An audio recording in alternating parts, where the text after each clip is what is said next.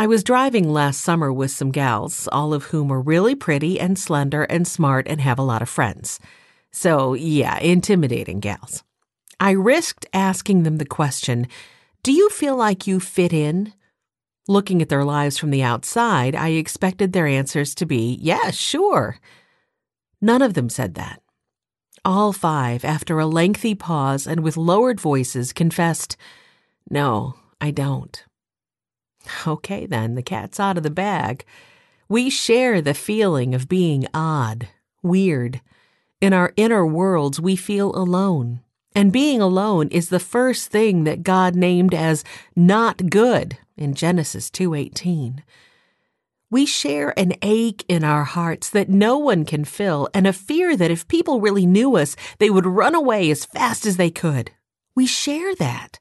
We share the feeling that most everyone else has it together and we are barely pulling it off.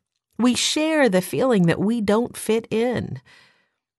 One of the reasons to listen to this book and even talk about it with others is to pull back the curtain on your inner world and let you know that you are not weird. You're not alone.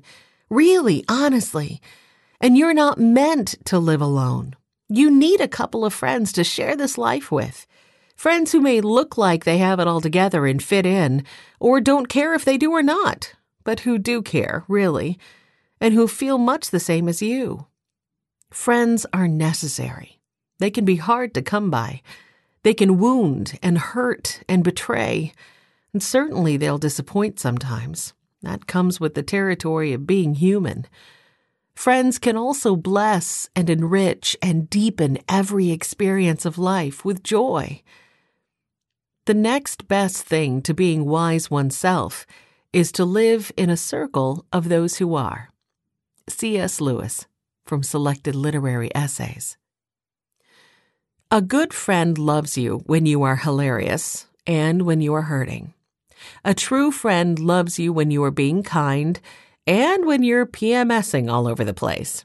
She may not love what you're doing or the dragon you're manifesting, but she loves you.